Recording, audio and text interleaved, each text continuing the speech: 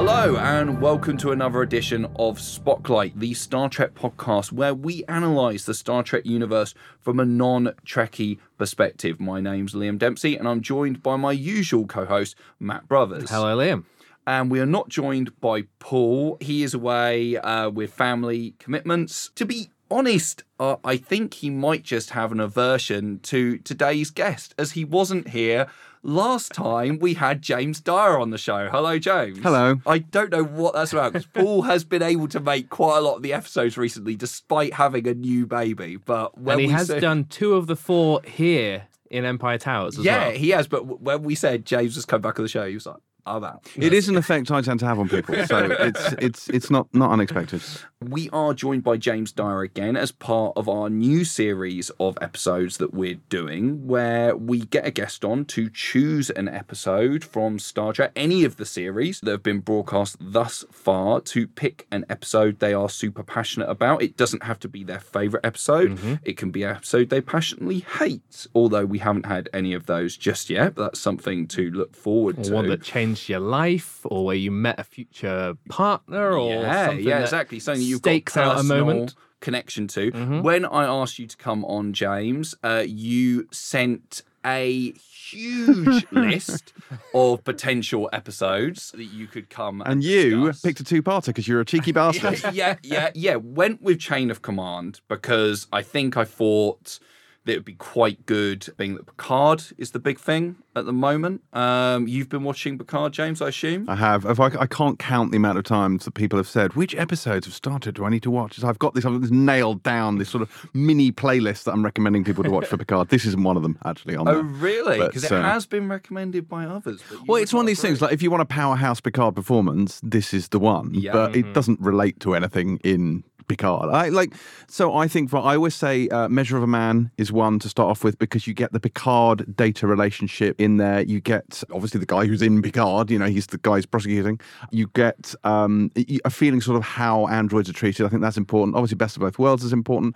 I tend to think Family, the one for that, is quite a nice one because it takes him to the vineyard. It's got his brother in there. And I've said sort of since that also people should watch Nemesis, because again the death of Data is kind of important. People say, oh no, they've got to watch I, and Descent. And I was like, do they though? I mean, it's fine, but I don't know that it's strictly necessary, because up until the most recent episodes of Picard, you haven't even needed to know who Hugh is. So I think you could do that, but I don't think you have to. I think you're fine. I think you'll be. And I will say, and if you don't know who Death 7 of 9 is, you need to watch Scorpion, or at least some of those, because otherwise you're going to be baffled. So that's my little James, list. No one should ever watch Nemesis. Why are you? No. See, and I will state this: Nemesis is not a bad film on any level. Nemesis is one of the most next-gen-y of the films. So, I think if you're really not into the series and you're just watching it from a cinematic point of view, it's not great. But if you love Star Trek, there's so much in there to love. And I think Nemesis is a great film. I have a friend who's a monstrous Trekkie, and it is his favourite of all the films. Wow. I mean, okay, look, that's objectively insane. But just to get... So it's not like this is a universally hated thing. I interviewed... There was an exhibition going on Hyde Park, a Trek exhibition, the year that came out, which would have been 2002, I want to say. 2002, yeah. And I interviewed Patrick Stewart, and I did Marina Sirtis, and Brent Spiner on the set. So Patrick Stewart I did on the bridge of the Enterprise. I think I did data and engineering. Because they had them all. It was very cool to do. And I interviewed Stuart Baird about this, and he the director, was very... I think he was concerned. I think he was worried at that point. And I think the cast had mutinied against him a little bit. And you could see he was really and he genuinely asked, he said, do you think this is going to make money? And I was forced to say to him, I said, look, I mean, I don't, but don't take that badly, because they don't. These films, bar a few, The Voyage Home, whatnot, they don't have crossover appeal. They don't do massive box office numbers. I said, but it will clean up on home ends, which of course it did. It did pretty well on DVD. But I did feel really bad for him at that point. And since then, all of the cast have kind of thrown that film under the bus. And I interviewed Patrick Stewart recently for Picard, and he was saying, he pretty much holds that film responsible for why everything ended. Because they had a whole plan for what the next film would have been. Brent Spiner had written a treatment for it. They had a plan. It was going to have all sorts of stuff going on, and different heroes and villains from different eras of Trek was going to be in it. And they were really excited to do it. But then after Nemesis' box office, they were like, nah, it's not happening. And that was the end of it. Was Stuart Baird wearing his Panama hat? He was, yes. He absolutely was, yeah. Yeah, I love that hat. I love that he asked you, do you think this is going to make money? Not, do you think this is any good? Is this going to be any good? Yeah, but I mean, they're two very different things, They you know. are, Like, I think I think it's a good film. It's, you know, it's flawed in places. I think it's very but- 2002, isn't it? Oh, yeah, it's So, very much of its era. I'd rather a film be of its era and own it. Yeah, you know? absolutely. Well, yeah, it's funny you say about viewing it from a cinematic point of view only, because, of course, with us, we started with the films. Like, our first episodes were all about the movies. And certainly for you and I, Matt, we were kind of watching those as non-Star Trek fans, watching very much as films. And so I think Nemesis very much came out at the bottom of the pile for us. And I think that's probably the reason. Come on, Like, bottom of the pile. bottom of the Have pile, you mate. seen the motion picture? Have you watched Star Trek 5? I mean, it's lucky it's not Paul even ain't bottom 5. You know, Insurrection, which again I really like, is clearly a worse film if you take it on a sort of scene by Insurrection is scene. a lot more fun. It is a lot of fun. It is a lot of fun. Worf going through puberty, everyone getting a bit like, it's loads of fun. But it's not, Frolicking in it's the not hay. great. There's a lot of good stuff. Yeah. Paul, who isn't here, is the biggest defender of motion picture that we know. It's He terrible. Absolutely loves it. It's just unwatchably He terrible. forced us both to watch it a second time because we obviously it was our first ever episode that we did the motion picture, and we all kind of, well, certainly me and Matt were kind of like, it was pretty boring. And then when it came Is to the this podcast a big mistake? yeah. When it came to the 40th anniversary, he was like, right, guys, come got a round. surprise. Oh, God. I'm going to throw the director's edition up on the projector. You got to watch it again. I think we preferred it. I the mean, it second did feel like the time, but- ultimate way to see that film, like on a Yes, projector, yeah, but yeah. still not in a cinema, in Paul's room where you can just lock the door. Yeah. Oh, and he did have to lock the doors. I mean, it is one thing I will say for it is a cinema film. Totally like a big screen. Well, only because experience. that means you can't turn it off. Like, that's presumably the only way you get through it. Yeah, no, it's definitely towards the bottom for me. First Contact still reigning high as First number Contact's one. for fabulous. me, That's personally. an unconventional choice. Most people do go with Arthur Khan. First Contact is, for me, that's the second best on a purely technical, objective point of view, but it's the best from an emotional point of view. I just love it, man. Like straight away when I saw it, because I did see it when it came out of the cinema and then saw it again for this podcast, and it only went up in my estimations watching it again. I just think it's so awesome, so much amazing action. The effects are incredible. Like in that movie, it's so emotionally intense. Of course, when we interviewed Robert Sallin, the producer of Star Trek II, Wrath of Khan, for the second time in person, Paul threw me under the bus when we were talking about the fact that Wrath of Khan is generally regarded as the best one. He's like, oh, and not Paul this was guy. just like, oh, Liam doesn't agree, Bob. I was like, oh, cheers for that, Paul. Cheers. To the death. But today, you have chosen Chain of Command, James. Held captive as a prisoner of war, Picard must endure the cruelest punishment imaginable. You cannot just abandon him. He's gone. Will torture leave him a forgotten casualty of war? I can't believe you're willing to sacrifice Captain Picard's life as a negotiation tactic. Are you questioning my judgment, Commander? Or can he survive the most brutal test of courage in his life? You cannot hurt me! On Star Trek: The Next Generation. So I'm doing a next gen kind of sporadic rewatch where I'm doing this thing that you do. Just watching the good episode. Yeah, but the thing is, you get, well, that's one episode from season 1 and maybe 2 from season 2. Like, you start to realise when you do this, and this is the thing with Star Trek, which is why I almost pity you guys, is that there's such an emotional resonance for this show for me that I can even watch the bad ones and there's a warm and fuzziness for me. Like, I love it. But objectively, they're not great. And as a show, it hasn't aged brilliantly because TV has come on in leaps and bounds. And like, you look at, you know, what Picard does now, you look at what Discovery does now, and, you know, they bring cinematic structure, cinematic production values, and whereas, you know, Star Trek was two things. It was a product of his era, and it was a product of Gene Roddenberry's really, really strict rules that he wouldn't let anyone deviate from. And I think it suffers from both of those things. This one episode, though, or these 2 episodes, I absolutely think stand out now perfectly. Because it is very much a game of two halves. The first half is Ron D. Moore script. It's really pacey. It's exciting. Loads going on, in the sort of chain of command structure of the Enterprise.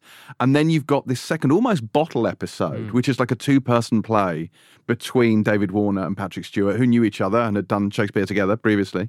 I think that's the only reason Warner agreed to do it. As I recall, he wasn't cast as Gul Madred originally. He literally was cast. Yeah, and he was 3 parachuted days in at the notice, last minute, yeah. and he was reading his lines, wasn't he, off cards? Yes. So amazing. Yeah, but he only agreed to do it because he was like, because he was what's his name, Chancellor Gorkon, wasn't he, in Undiscovered Country, and he was in he's Star Trek Final Frontier. Yeah, he's in that as well. I forget who he plays. So this must only be like a year or so after Undiscovered Country, right? This was broadcast on December 14th and December 21st, 1992. So, yes, like the a year out, pretty much. after Undiscovered Country. And is this yeah. the last bit of Trek Warner is involved I in? believe Yes, so. I don't think he did yeah, anything yeah, else. yeah, I think he'd never done Next Gen before, and he wanted to work with Patrick Stewart. I think is why he agreed to do this. Yes, So, because they did Hamlet together in '65, apparently, when P. Stew was an up-and-coming actor then. Apparently, Warner was really impressed with him, then saw kind of the potential in him. They're great together. And like you say, it's very much a story of two halves. Because But this is because obviously it was one story originally. It was originally a single Yes. episode, and then for budgetary reasons they turned it into two because it is an incredibly cheap near bottle episode they've got there. And I think they were running over budget for that season anyway. just need some very strong lights. Yeah, that's all you need. That's all you need. But I like it for so many reasons. I like it for the stuff that goes on in the Enterprise with Jellicoe, Ronnie Cox. I mean, Yeah, amazing. Dick Jones, I Yeah, love yeah.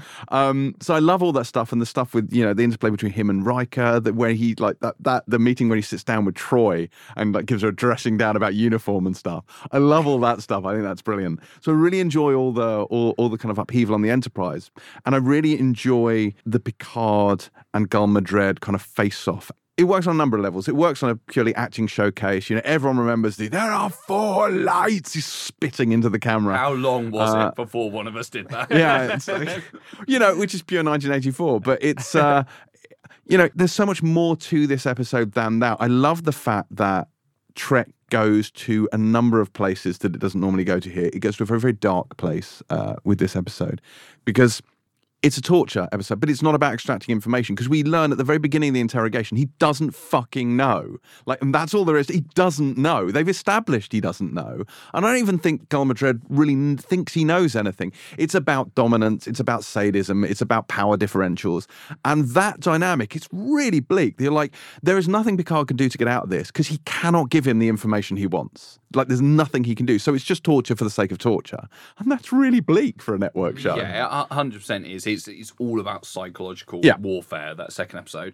So, as I said, broadcast on December 14th and 21st, 1992, over 2 weeks. This is season 6, episodes 10 and 11. First part written by Mr. Battlestar, Ronald D. Moore. Second part written by Frank Abatamarco. However, apparently Jerry Taylor did a full rewrite on this, and Ronald D. Moore also did a polish.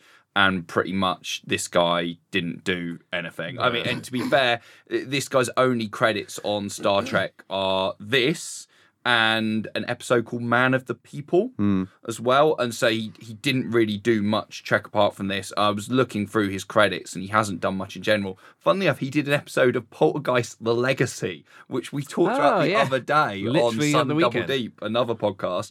But yeah, it kind of sounds like this. There's a similar situation within The Pale Moonlight where that's credited to another writer, but it was Ronald D. Moore did a massive rewrite, which happens a lot on shows like this, definitely. And directed by Robert Shearer, the first part, who directed Measure of a Man, and also directed The Defector, which was Sean McLaughlin's choice when he came on to talk about Star Trek Next Generation way back when. Very good episode. Second episode was directed by Les Landau, who we've talked about before, as he directed Crossfire, which was Alice Farrant's choice when she came on to talk about Deep Space Nine, and Sins of the Father, which was Paul's choice to introduce new fans to when Alex Petrovic and Joe Foster. That's a came bold onto choice the show. for the non-initiated. Yeah, I thought that, but he's kind of, I suppose, the start of that kind of Klingon arc in TNG, and it is a really strong episode. Which one was as well. that? Was that one of the? The one where Worf is trying to prove that his dad was not a traitor. Yeah, Yes. and he gets this commendation at the end of it. They all turn their That's backs right. on him. Yes, and it tied in quite nicely to the other pick for episode, which kind of picked up that The story Drumhead, thread. yeah, Drumhead, which yes. randomly, that was mad because we had two people come on the show, Alex and Joe, who had never seen any Trek before, and we were picking episodes of TNG that we thought would be good for new people to watch. And Sins of the Father was Paul's choice, Drumhead was yours, without knowing that you were picking those. Yeah, because I hadn't seen Sins of the Father, but Drumhead had been a random Yeah. one I'd seen and was like, oh, this is great. And so they watched Sins of the Father and then Drumhead back to back. And Drumhead opens with another Klingon saying to Worf, like, oh, you're a traitor and stuff. And then he beats him up in the lift. And I was like, this is so weird because to new people, they'd be watching it going, wow, TNG was really ahead of its time. All these story arcs. And everything like that. It was really like, that's such an anomaly for that to happen. But Les Landau also directed Tapestry, which was another one of your top potential choices. Very good episode. But we're not going to talk about that. So, like, But you mentioned the date. You mentioned the date here. So Yes. This was December 92. And Christmas special. Yeah, so this date is actually kind of important. So this was the last episode of Next Gen to air before Deep Space Nine started in January of 93, which is one of the reasons I love it. So Deep Space Nine is the best Star Trek series. I will have no discussion on this particular subject. I'm leaning that way. Absolutely love it. And this is the gateway drug. Like, this is what made you want to watch Deep Space Nine. And so the Cardassians, like, I think the Cardassians debuted, I want to say, in The Wounded in season it's The 4. Wounded, season 4. And they were in Ensign Row as well, which was 5. And so, but this is the first time you see them in the DS9 sort of livery with the sort of that particular armor that they wear, that particular look, which kind of prepares you for when you go into Deep Space Nine. And I think, I could be wrong, but I have it in my head that there was going to be a tie-up between this episode Originally, and DS9. there was meant to be, and it was designed to set up the Cardassians as the main bad guys for DS9. Because you hear about they've withdrawn from the Bajoran sector, so it sets up that whole, the premise of Deep Space Nine, which is the Cardassian withdrawal, the Federation coming in, the provisional government, all of that stuff. And I loved Deep Space Nine. And I think this isn't just like a thematic handover. It's not just like, hey, we've got Cardassians, you've got Cardassians, woohoo. It's also that this is a really fucking dark episode. And it set the tone for Deep Space Nine, which was a sort of a parable for the Holocaust. You know what I mean? The whole thing, like Cardassians, they were Nazis. And you feel that in this as well. Yeah, definitely. And so that theme really carries on, and which is why I love this, because this feels almost like a Deep Space Nine episode. And this has come back to me now. I do remember, actually, wasn't it the what's his name? Damon Solok, isn't it? The Ferengi in this was going to be Quark at one point. It was and meant then they to were be like, well, Quark, this doesn't make any sense. So they kind of killed all that. But that would have been a lovely sort of like handover moment. But I get, like, it would have been confusing to start crossing the streams this early on. Well, yeah, before seeing the them- show was even on. And seeing them sat there, that Ferengi, I was like, I don't think I've seen yet a Ferengi in TNG. Well, so seeing Picard like next to one, I'm like, this kind of is and with the Cardassians there. Like, this is almost like a blending of the two. So that makes a lot of sense that it's kind of backdoor piloting in a way what's to come with Yeah, DS9. because you've got, Jean-Luc is in Emissary, so he does turn up in that. So you've got a little bit of crossover reaction going on. But when I first saw the Ferengi, I thought it was Rom. Yeah, he looks a lot like him, doesn't he? Looks like him, at first. So, this gets straight into it. The shortest pre-titles ever. Yeah. Yep. They literally just That's- arrive, yeah. just go, hi, Really Picard, get into you're it. relieved. Yeah, that's it. And boom, cut to credits. Yeah, that's it. Straight in. You got your hook there. What in the hell is going on? We find out very quickly that Picard has gone undercover. New captain is introduced, Captain Jellicoe. Yes. Played by Ronnie Cox, as you mentioned earlier. So, Ronnie Cox, big star. Sergeant Bogomil. One of the main stars of Deliverance. Obviously, as you mentioned, the sergeant from Beverly Hills Cop 1 and 2. You haven't seen 2 yet, have you? No. Spoiler for Beverly Hills Cop 2. He gets shot at the beginning. And, of course, he's the baddie in RoboCop as well. He was having a big old time around then. So it seems like big actors bring in, almost like they wanted to make it potentially believable that he was actually taking over as captain, because he even does the captain's log. And apparently that is the only time on Next Generation a guest star did the captain's log. Did not know that. Apparently so. And I was like, I think they're trying to set it up to make you think that he might actually take over, that Picard might die or something like that, or if not fully take over, that at least it's an actor of this stature coming in to be another captain that you're going to see. Yeah. He immediately starts throwing his weight around, so that's a bad sign. But he does know the truth of what's happening with Picard. So I think at first I was very much trying to work out, like, is he just being a dick? Or is he trying to help by, like, covering what's going on by being a dick? I don't know. I think they play that line really interestingly because it's a fantastic character and performance. And he is kind of coming across as quite dickish through a lot of it, but it's never going into full conflict because it's never that he's just going off grid, really, because he does know what's going on.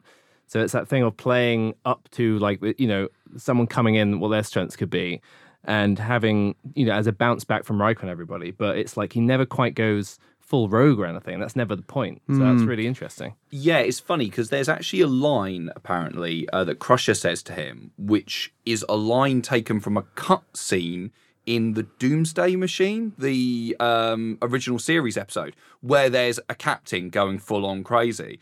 And it almost seems that they wanted to harken back to that. But like you say, he never really goes fully off the deep end. He definitely has conflicts and stuff with Riker, and we're, you know, I think we are on Riker's side when he's arguing with him. James doesn't agree. Yeah, well, no. So I think it's more nuanced than that. I think you're on Riker's side because he's fucking Riker, and you're always going to be on Riker's side. But I don't think Jellicoe's a bad guy. I don't think he's necessarily a bad captain. He has a very different command style to Picard, who's very informal and kind of soft and, like, sympathetic. He's very much like, I'm the captain, this is the military, get it done. His whole thing, get it done.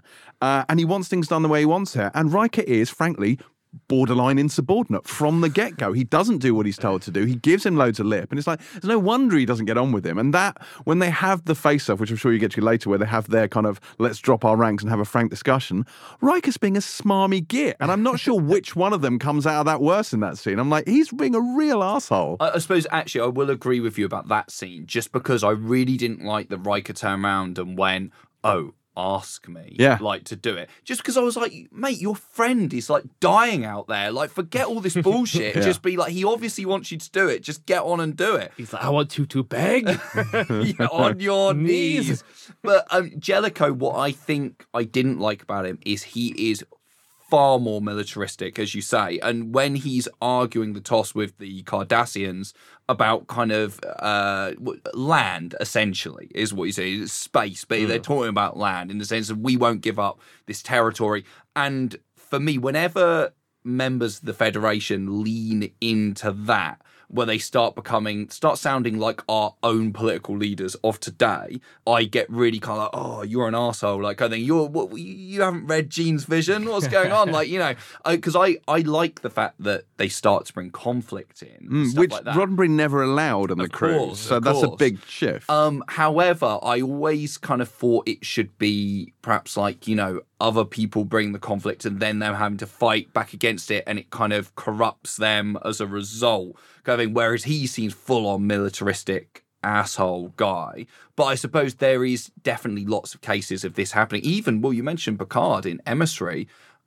What I find interesting about his appearance in that episode is almost they get Picard acting more of a Federation asshole in that than they would in TNG, because when he's giving orders to Sisko, in that he comes across as that guy. It's very kind of dark waters that they're introducing. I suppose that's very much Ronald D. Moore that was pushing that, which we would later see come to fruition in Battlestar, which is kind of him untethered, isn't it? Very much so. Well, it's a direct reaction to the experiences he's had on Star Trek. So Picard, Worf, and Crusher look like they're doing an abstract mime troupe. What is happening there? Also, from a pure storytelling point of view, it makes zero sense that they would send the captain of the Federation flagship on a fucking ninja Black Ops mission, and also just the three of them. Like Worf he's like, Worf, the reason you're here is obvious. What? He's muscle.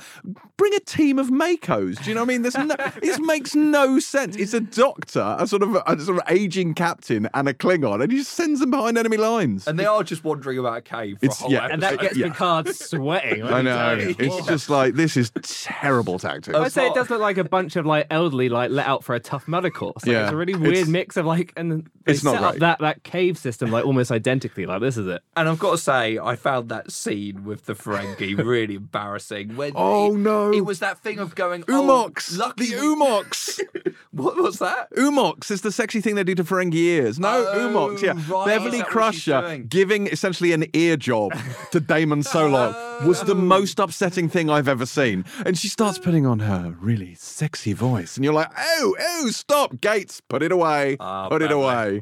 Bev, seriously. It's that thing of, this is why we've brought a woman along, so she can flirt with the Ferengi. As he's there, like, practically coming in his pants, because he's literally, like, vibrating. Oh, it's awful. While she's talking to him, and I was just kind of like, But they used to do that in Deep Space Nine a lot to Quark. Like, they'd start stroking his lobes, giving him Umox, and he'd be like, and you're just like, this is really uncomfortable. It's Ferengi porn. I really, really wasn't sure about that, to be completely honest. But, yeah, it shows how different part 1 is to part 2, because part 1 is pure setup all the way, and part 2 is a completely different story. It weirds me out that they were originally meant to be one episode, because if they were one, I don't think it would work nearly as well. No, because he'd get rescued at the end of the first episode. You got, 5 minutes of torture in there and you're done. Exactly. I would be interested to know if the torture part was in the original script. I think it was in there, but it was quite. He was being tortured a bit, and then he got captured. Right. Okay. But then they said, no. Let's take our time with this. Let's drag it out. Let's make this a play. But which is exactly what it comes across. I wonder if that's where the super brief pre-titles comes from. Just if that's a remnant from what it was before, and we're going to cram all this in. Just dismiss him within the first seconds, and let's get into this. Because it has to go through the whole thing. Yeah, maybe the scene where Troy is told to basically cover up, essentially, is what Jellicoe tells her. When I first saw that, thought it was kind of quite throwaway. And I think I was also slightly worried because the scene was played as if Jellicoe is being an asshole telling her to do that. And I was like, yeah, but in reality, would that woman actually want that to be her uniform? When he was saying, I want you to put something else on, I thought, is it going to be worse? He's like, I want you to get down. But not being funny, he's absolutely right. Well, she's a bridge officer with the rank of commander. Why is she wearing her fucking Sunday dress clothes?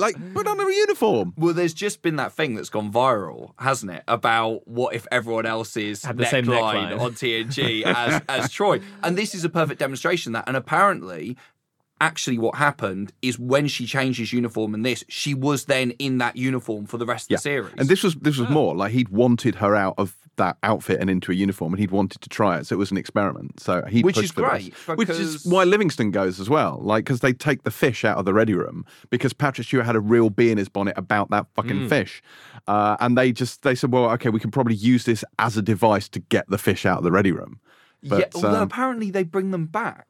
What, the fish? Yeah, apparently it's a case, because I read about this. Apparently they were like, Patrick Stewart said that basically he disagreed with having fish there because he didn't think it fell in line with kind of futuristic values of would you really keep an animal caged up in a bowl? And then they got rid of them, but then they just brought them back straight afterwards. This is Livingston, the fish, lionfish, that was named after David Livingston, who we've had on the show, who directed more episodes of Star Trek than anyone else. And we forgot to talk to him about the fact that there was a fish named after him. We didn't mention it. Exactly. But we did talk to him about the Beatles for a good 20 minutes that interview. So it's absolutely fine. It's a good, clever trick, this, because if anyone, if the fans complained about, you've taken Troy out of a iconic outfit, you just be like, well, it was a different captain that ordered it. It wasn't me. Well, apparently Maria Sirtis was very happy about it at the end of the day, because and I completely get that, because let's face it, as an actress, she is someone who basically spent a whole decade of the 80s being over-sexualized by Michael Winner at the end of the day in loads of films with him, and I bet she was really, really glad to be able to do that and get into with a season and a half left. Yeah, exactly. But yeah, we kind of wrapped the episode up with the big cliffhanger of Picard has been captured by the Cardassians. Do you think this is a good cliffhanger? Well, no, I think I can see of this being one episode. I can see how they could have feasibly done it. It would have been a lot worse off. But because this doesn't really feel like a big cliffhanger, it just feels like a kind of like an ad break more than anything. So this not feels like fire, it could, is it? Exactly. It could come like halfway through one single episode and carry on. But then, yeah, the amount you'd lose from the torture stuff would be crazy. But I don't know. It just felt quite throwaway, this cliffhanger. Even in the execution, it was just a little push in and come with us, you'll tell us or you'll die. I suppose so. But this is the real meat of it, isn't it? Part 2, I mean, part 1, like I say, it's all set up. Part 2 is why we're here. Part 2 is why this story is considered one of the best. Would you not say? Oh, absolutely. Yeah, 100%. I think they're all the best. I mean, part 1, I perfectly enjoyed it. Pleasant watch. But if that was the story, I'd be like, right, okay, this is kind of nothing, reasonably throwaway. Whereas part 2 is really, really good. And you can tell it's a different writer and director. It feels, I know Ronald D. Moore gave it a polish and everything, but mostly Jerry Taylor. But it feels like a completely different direction, even if immediately in my head, originally, before I looked it up, I assumed Ronald D. Moore had written this episode because it seems so much like a Battlestar type thing. But Jerry Taylor got to give the dues. They start the interrogation scenes with a sort of weird, almost catch up on what's happened so far. There's a bit of exposition there, which I never understand when you've got a big previously in front of it. The Cardassians are brazen as fuck because they just turn around and outright tell everyone in the Enterprise that they've got Picard, which really kind of like shocked me because they don't really seem to be doing it as a negotiation tactic. I think they seem to know that the kind of Starfleet won't back down about it. They just seem to be doing it to rub it in their faces and go, because Jellicoe immediately is just like, nah, we ain't giving up. But they can't. They can't acknowledge it, can they? And they know they can't acknowledge it. It's that classic Black Ops thing, isn't it? They can never say, yes, we sent him in violation of our peace accords to do this. Otherwise, there's a diplomatic cost to that, and the Cardassian presumably would benefit more from that than from any information they might or might not get from Picard anyway. It's another case of showing Starfleet aren't white on white, I guess. I guess that's the point in terms of... And it is that thing, because you are, like you say, you are completely with Riker, because you're like, save Picard, because you see what he's going through. And this is setting up a clash of the acting titans, Warner versus Peace Stew. That's what it's all about. The Four Lights, as you mentioned before, is a homage to 1984, where they do a similar thing, but it's to do with fingers. It's holding up 5 fingers or 4. Peace Stew goes fully nude for the scene. Conveniently replaced monitor to protect. Was it TV Picard's Guide dignity. Sexiest Man of the Year 92 or something? Yeah. I think it was all because of this scene. I'm sure. I was just kind of completely gripped by this because it's written so well. The character work, because it becomes all about psychological warfare. Picard points out really early on that it's kind of torture for torture's sake. As you said, he can't really tell him anything. He's clearly not going to tell him anything. He doesn't seem like he's going to break. The whole thing is just about revealing more and more that Warner's character, and I like that they do sort of humanize him because they introduce his daughter, and this is where I really felt the Nazi analogy coming in, because they were showing that he is not a total and utter monster because he's got a daughter and he seems to clearly love her, but he's teaching her that humans are lesser than them. So he's teaching her evil, essentially, it's raising her. That classic Nazi way of dehumanizing an other because they're different. Yeah. And if you dehumanize someone, you can do anything to them. And that's essentially what he does. Which is exactly what Picard points out to him, like during that. And I just found that kind of mental battle between them so strong and so gripping and well acted. Even though I think Peace Stew does occasionally go slightly OTT, but I think that's all kind of part of the fun. He starts projecting to the back rows, doesn't he? Yeah, he really does. He starts going chewing the scenery, but it's astounding chewing the lights. It's astounding that an episode like this can just drop in the middle of a season, presumably sandwiched between quite throwaway, like happy standalone novelty ones. Like I can't imagine. I don't know what else is around this, but to drop it here rather than as a finale, it must be quite like a shock. And I think coming right before Deep Space Nine, like you say, is probably a really good tactic to put it here for that reason.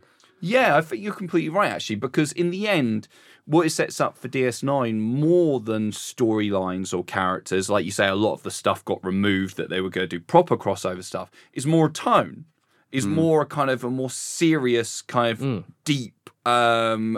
And, you know, like the Nazi analogies come across as the things they were kind of doing in The Pale Moonlight, which was kind of tackling things like Watergate and stuff like that through the lens of Star Trek. And the best stuff for me, I mean, obviously it's kind of, you know, the finest moment in the episode does come at the end, because what I loved was that we know as an audience that Picard is now safe, because we're told before this happens that they've got all their negotiations sorted out. They are going to release him.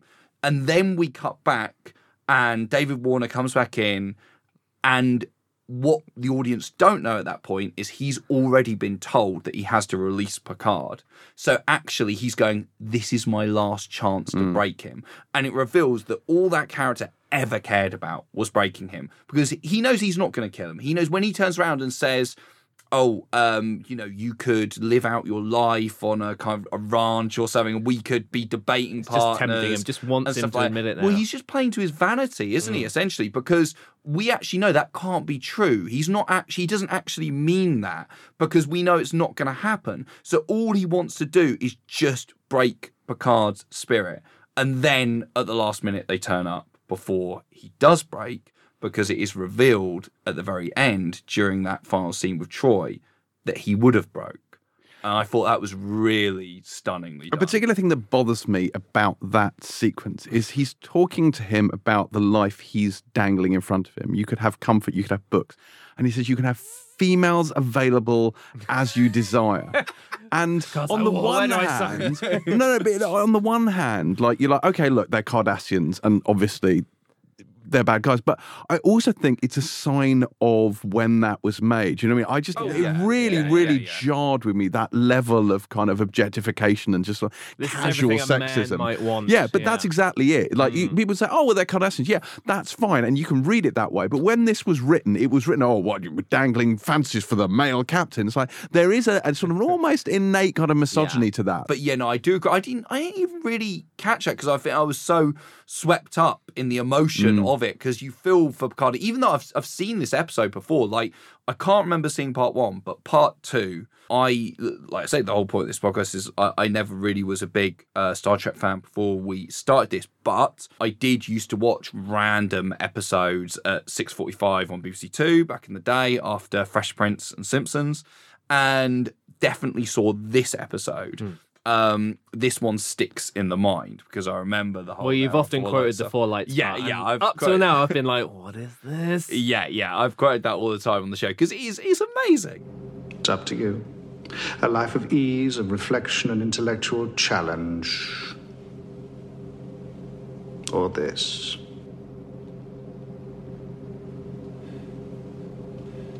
What must I do? Nothing, really. Tell me how many lights you see.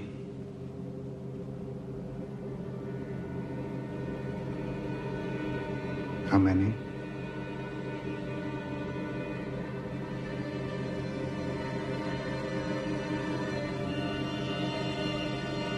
How many lights? This is your last chance. The guards are coming. Don't be a stubborn fool. How many? You told me he would be ready to go. We had some unfinished business. Get him cleaned up. A ship is waiting to take him back to the Enterprise. Captain Picard. If you'll go with the guards, they'll take care of you.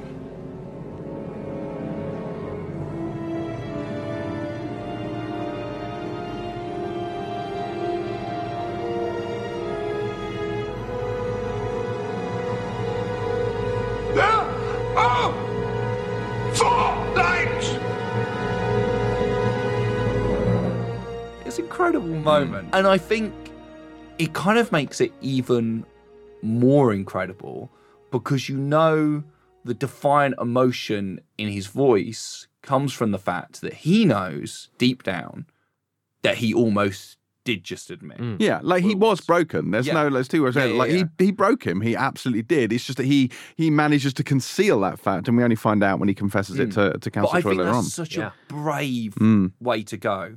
And I think it's brave for Patrick Stewart as well, because by this point, I would have thought he would have had some kind of power on the show to say, like, you know, if they tried to make a decision about his character that he disagreed with, I think he would have had some clout to go kind of like, no, I'm not too sure about that. And I can imagine a lot of male stars going, oh, no, I'm not having that. No. Like, what? My character broke. No, I'm hardcore. Like, I wouldn't break. And he clearly understands the character enough to know, like, this is showing his strength. Yeah, but he'd never played Picard like that. He'd always understood the human frailties of the man. Well, Picard is, I think, a very ahead of its time, very progressive, male character, very progressive, because he isn't a typical. I mean, he's the anti-Kirk, isn't it? That's the whole point in terms of he's not that ultra macho kind of guy. He's thoughtful and philosophical. He can do the action man thing, but he's not really. He doesn't lean into that. He's much more human character. Although he is quite a bellend in the first season. Like early on, he's really harsh, especially in his interactions with Wesley and with Beverly. Like you come across, you're like, this is not good. Early, he's hard to like in some of those episodes. This final scene of him admitting something, do you feel that's similar to in the Pale Moonlight final episode? Because they both end with the captain kind of admitting to either us or someone close that, you know, they were something had nearly changed with them. So with him, it's in here, he's broken, but he nearly said so. And with Sisko, I guess it's like, I can live with what I've done. They've both come to some kind of realization there. No, I get what you mean in terms of their revelation, but Sisko has essentially allowed himself to be corrupted. And he's doubled down as well. I mean, I guess it's almost the antithesis then, isn't it? It's like Sisko went too far and Picard nearly did.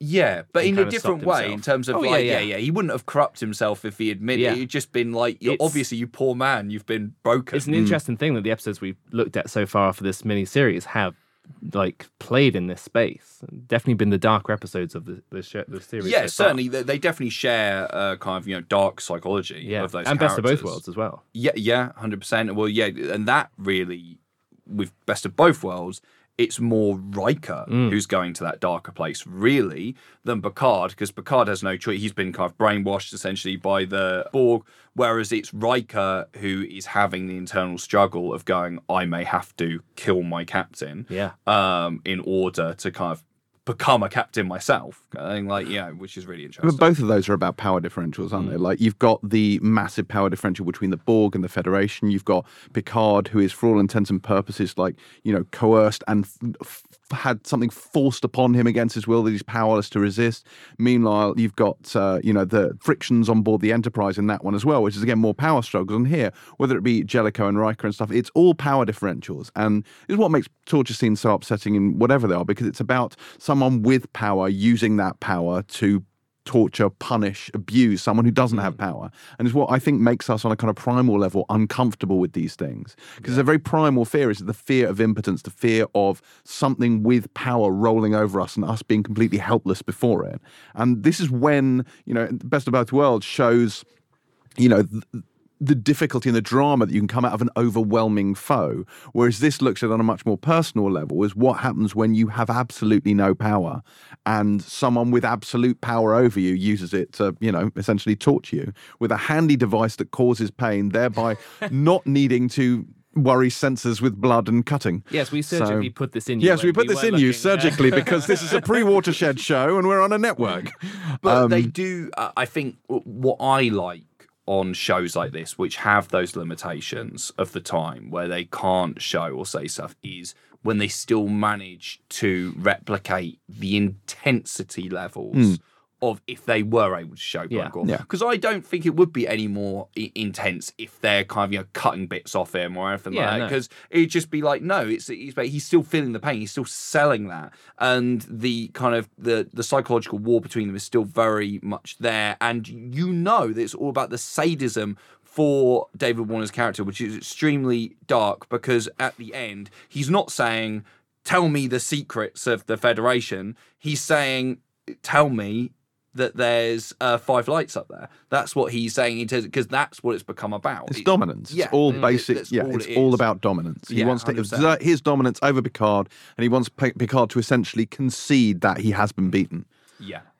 It's which TNG doing 24, like 10 years Well, early. but funnily enough, but in 24, it became so prosaic, like it became so routine. Like Jack would just fucking torture anyone for no reason. It became just almost a part of moving the plot along, just to get into the head of this guy, to show that he would do absolutely anything for his country. Yeah. And it's Well, like, which, season 7, I remember seeing the trailer for season 7 of 24, and there's a bit where they Want to try something other than one torture? One of the characters turns around to him and says, "Oh, okay, Jack, you could go." And he goes to torture this guy, and he goes, "I'm going to enjoy this."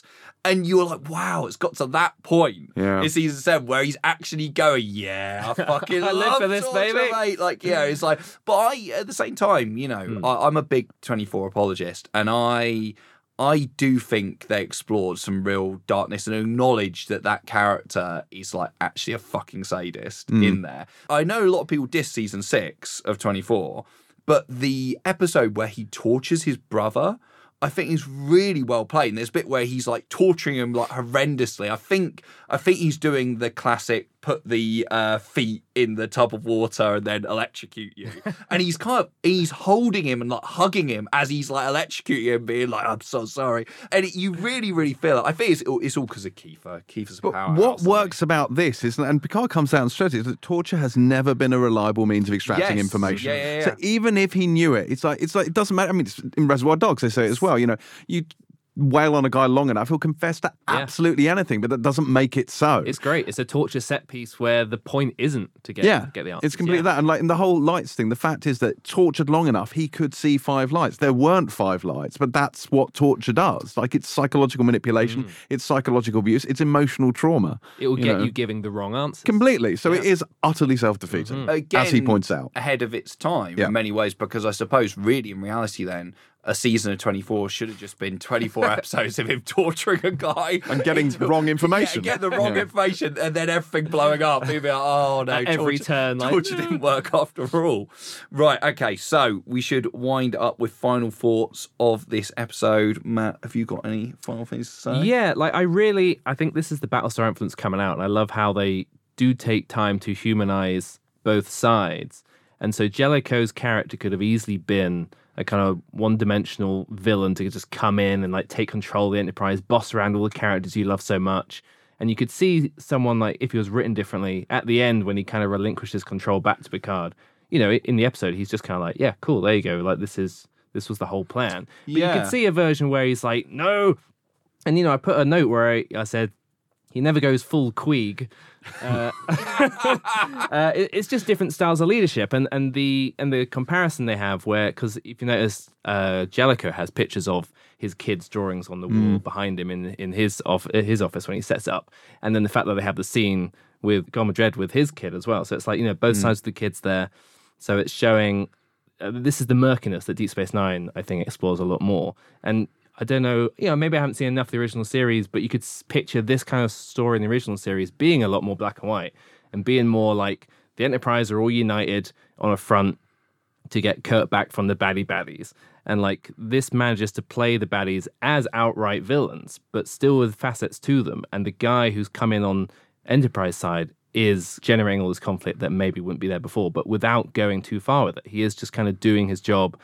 It's just, he just does it in a different way that they're used to. And there's a few other bits I really love. One being the way Data just absolutely drops Geordi in the shit in part 1, where he's just like, oh yeah, you can do all this, it's fine, that's possible. Yeah. Also, He's like, Data in Command Red is really jarring, isn't it? Yeah. It doesn't do a lot for his complexion either.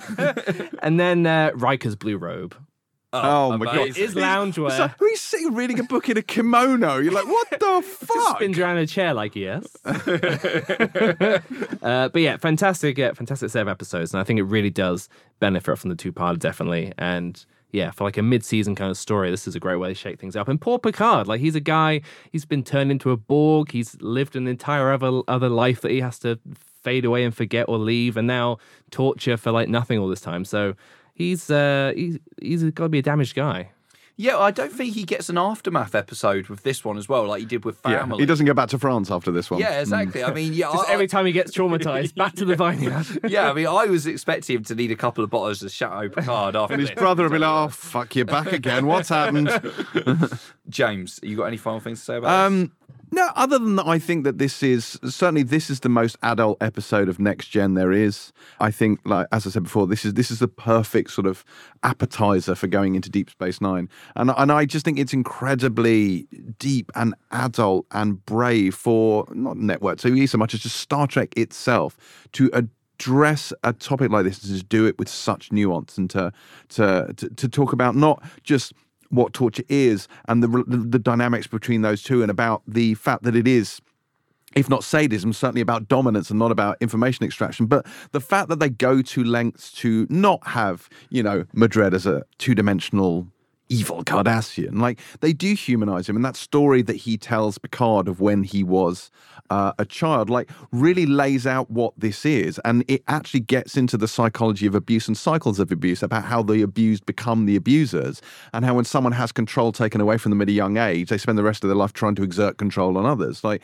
it's a really interesting psychological look about how, men who abuse their spouses, like parents who abuse their children, that often it is a cycle. And Picard calls him on it. It's like, this is the cycle of abuse. You were abused as a 6-year-old. Now you're abusing me. This is why you are what you are, you basic bitch. Do you know what I mean? He's like, I'm not afraid of you anymore. And I think that's a really key moment. And when Madred reacts so violently to that, you see that he's absolutely called him on it. And that's exactly what the situation is. I also very much like at the end, when Picard does there are 4 lights, and he leaves, and you see Madred's furious face, and then his face softens, and there is the hint of a smile on his face, the slightest hint, which is not amusement. It's that grudging, almost furious, but that grudging respect for him, that he's not happy, he has been beaten, but he respects the fact that this little human did not break, even though he did, but he doesn't know that. Like, he said that he couldn't break him, and I think there's a sense there that there is a, it's like almost like a Stockholming thing. Do you know what I mean? Like, there's a bond there that he feels a grudging respect for this human. I mean, he's lucky at the end when he was speaking to Troy that David Warner didn't just burst in and go, I knew it! I knew it! I knew I broke you! I win! I do think you're right. They really play into... I really like that moment where they talk about the Cardassians used to be a peaceful people. Until the military sort of junta took over. You really feel the Nazism aspect of that, of, a lot of people, if you look back at that, they kind of actually really did improve Germany's economy at the time. And that's kind of definitely seems like a direct parallel. I know that originally there was meant to be a big space battle with the Cardassians at the end, which they cut for budget. Yeah, bottle episodes don't get big space battles. But I'm so glad that they didn't, because I think it's so much better this way. It's all about a personal war between two men, and that's what really it might have matters. become the episode with that big battle at the end. Exactly. And that's the point. So this, like many of the other episodes we've discussed for this run of episodes, has been voted on tons and tons of lists. It's on every list. But it's really not normally high. like top 10. It normally floats just outside the top 10 of most people's lists, which I think is a little harsh, if I'm honest with you. Well, James, you say that. I'd like to know how much involvement you had in Empire's top 50 of all Star Trek, where this was listed as number 16. Yeah. I'd noticed that, actually. I did not do that list, it has to be said. That was, I would have thought another you would have item. shoehorned your way in. Well, if you look at all the 50 before it, they are good episodes. But no, I wouldn't have. But then, as I recall, that's not a next gen list. That's a complete Star Trek list. So there's a lot of stuff, and frankly, there are a lot of Deep Space Nine episodes that I think can pad out a top 10. I mean, would I? If you're including all Trek episodes, then would it make top 10? Maybe. I'd have to relook at it. But I think most of my top 10 will be Deep Space Nine episodes. But TNG. TNG, absolutely, without a shadow of a doubt. I think it's an incredible TNG episode. My favorite TNG episode. It's this, or I love Yesterday's Enterprise, obviously, as well. I mean, it's always based. Darmok is amazing. Love that too. Measure of a Man's a really, really good. But these are all good for different reasons. I mean, it's definitely out. It's one of those things where I don't know that there's one single next gen that I could pick out. I think I'd struggle with that a little bit. Not least of all because the good ones are 2-parters. But yeah, it would be top 5, I would think. It's up If there. we counted this as a single episode, then it would be top 5. That's the difficult thing, isn't it? Because part one. I love part 1, but part 1, I think part interesting. 1's great, but for totally different reasons. Like I like the interplay, I like the shaking up, I like bringing conflict to the internal workings of the Enterprise, which never fucking happened. Like Roddenberry was like, no, they all pull together and it's external threats, which is the complete opposite of Battlestar Galactica, which is, yes, there's an external threat, but it's about internal conflict because that's where the drama is. And Roddenberry, maddening man, never really understood that. But I love this, that you suddenly got all this stuff going on. You know, Humans it's fuck fun. things up. Exactly. It's in our nature. You know, you bring in this external guy and everything kind of goes mental. And like, there's even that bit, like that look that Geordie gives Data when he's just like, you mother, you know, like, I even like that. I'm like, God, he's got them all at each other's throats. This is brilliant. But it's not on a level with the second part. No. You didn't mention the Inner Light. I do like the Inner Light a lot. I do like the Inner Light a lot. It's quite whimsical, and it has punch. It has a real punch at the end when you see him in the Jeffries tube, you know, playing the whistle and whatnot. That's, you know, that's one of those episodes that I objectively say is brilliant. It's not one of my favourites though. This is becoming a weird trend because obviously these episodes are about us getting someone who is a big hardcore Star Trek fan.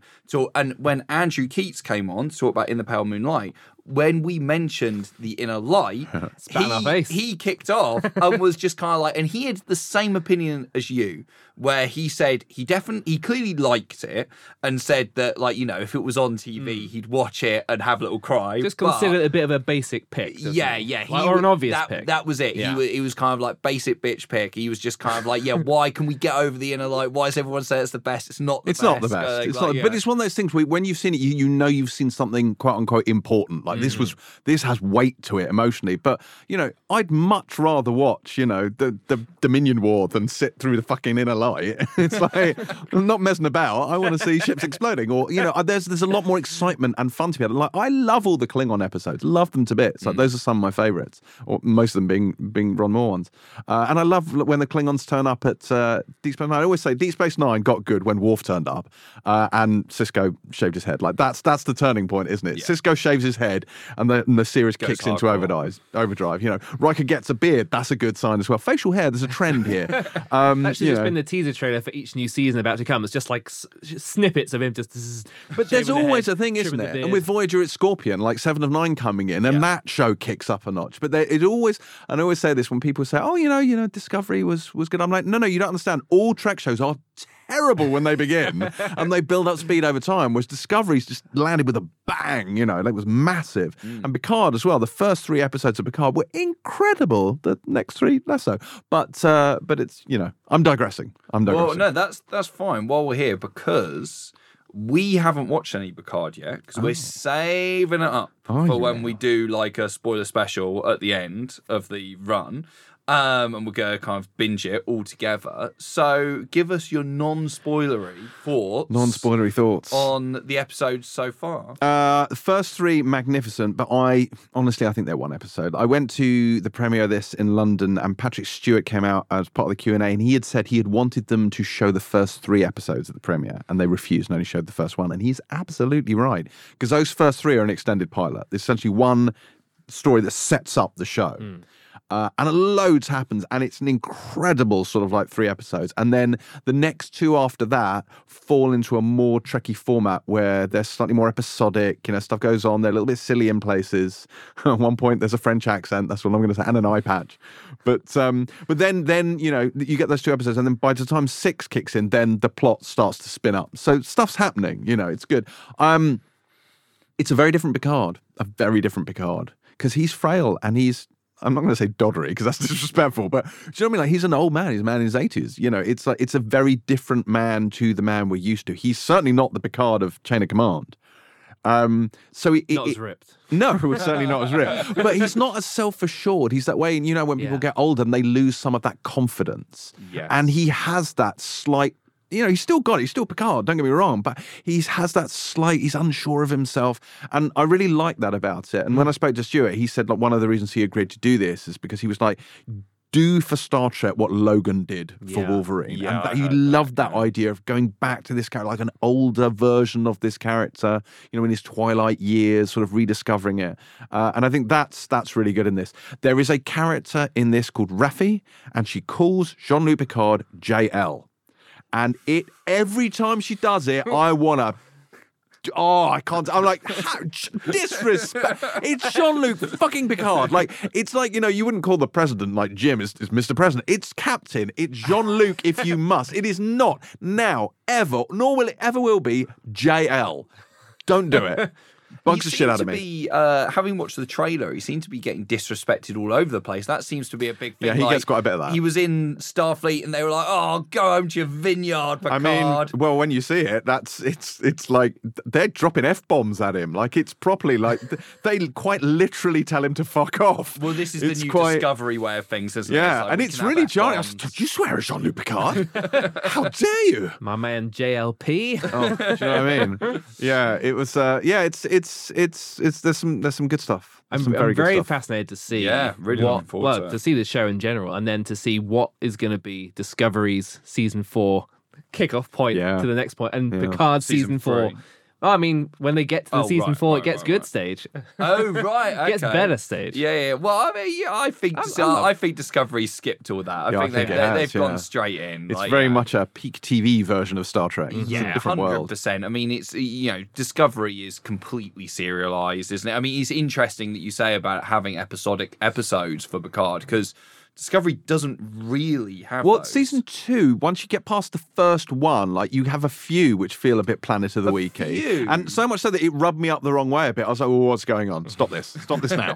No. Like the ones I can think of are in season 1, the Groundhoggy Day episode. Yeah. That's kind of episodic. And in season 2, the episode where they go down to that planet. Yeah. And then they completely gaslight that Yeah. poor guy. Being like, oh no, we're not here really, We were mate. never Like, here. He's Yeah. like, going crazy. I felt really sorry for him. But yes, it's been a pleasure to have you back, James. Pleasure to be here. Where can we find you on the socials? On social, at James C. Dyer on Twitter and Instagram, and obviously every Friday on the Empire podcast, and every Monday on the Pilot TV podcast. And Fantastic. you've just won an award for We the did. Pilot TV podcast. We did indeed. Congrats. Best Entertainment Podcast 2020 at the Publisher Podcast Awards. Amazing. Which is very nice. It has glitter in it. My award I does. saw the award. Very I've never had an fashionably. award with glitter in it before. I'm pretty excited. Who's keeping hold of that, or is it being passed around It's free mail upstairs. in a comic book It's style? upstairs. Okay. Oh, in the Yeah. cabinet. in the is it? communal space. Yeah, We're in the doing gun a- cabinet. We're doing a heist on the way. Yeah, well, I remember what it was like, the communal cabinet, when I won my Kodak Award. Like, I won a Kodak Award as part of the Kodak do an awards every year called the Kodak Student Commercial Awards at BAFTA for all the kind of film degrees in the country. Everyone takes part. Previous winners include Joe Wright. And I was nominated for an award from that when I was doing my film degree for writing and directing a commercial, and won an award, Big Glass K. And I remember literally my university were like, because obviously they'd funded the our award films and now. everything like that, they were like, to most people, usually they were like, oh, that will go in our awards cabinet because, it's our award too. And I was just like, it's got my name on it, mate. See you later. Absolutely. And that is still on my mantelpiece to this day. Like, They'll hunt you yeah. down. They'll find you. Yeah, they're like, wait a minute, it's missing here. We want it back. Definitely would encourage all our listeners to go and listen to the Pilot TV podcast. It is really, really great. And I think it's kind of plugged a bit of a gap, really, because having a podcast that kind of each week is picking out that kind of cinematic kind of TV. Cut through all. Yeah. We watch all the terrible shows so that you don't have to. Well, It's for I public mean, service, really. more than Now anything.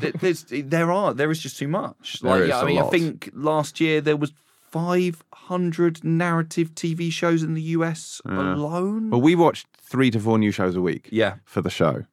And we don't do everything. Like we No, you cut have to through skip most, stuff. then we watch those, and then we tell you which ones you should watch, if any. You can never actually carry on watching a show. It's always just the start. Do you know what? Oh, It's God. a struggle Too much. sometimes. Like I honestly, it's my watch list is brutal. So yeah, sometimes I'm like, this show was great. I've only seen the first 4 or 5 episodes because I never got to finish it.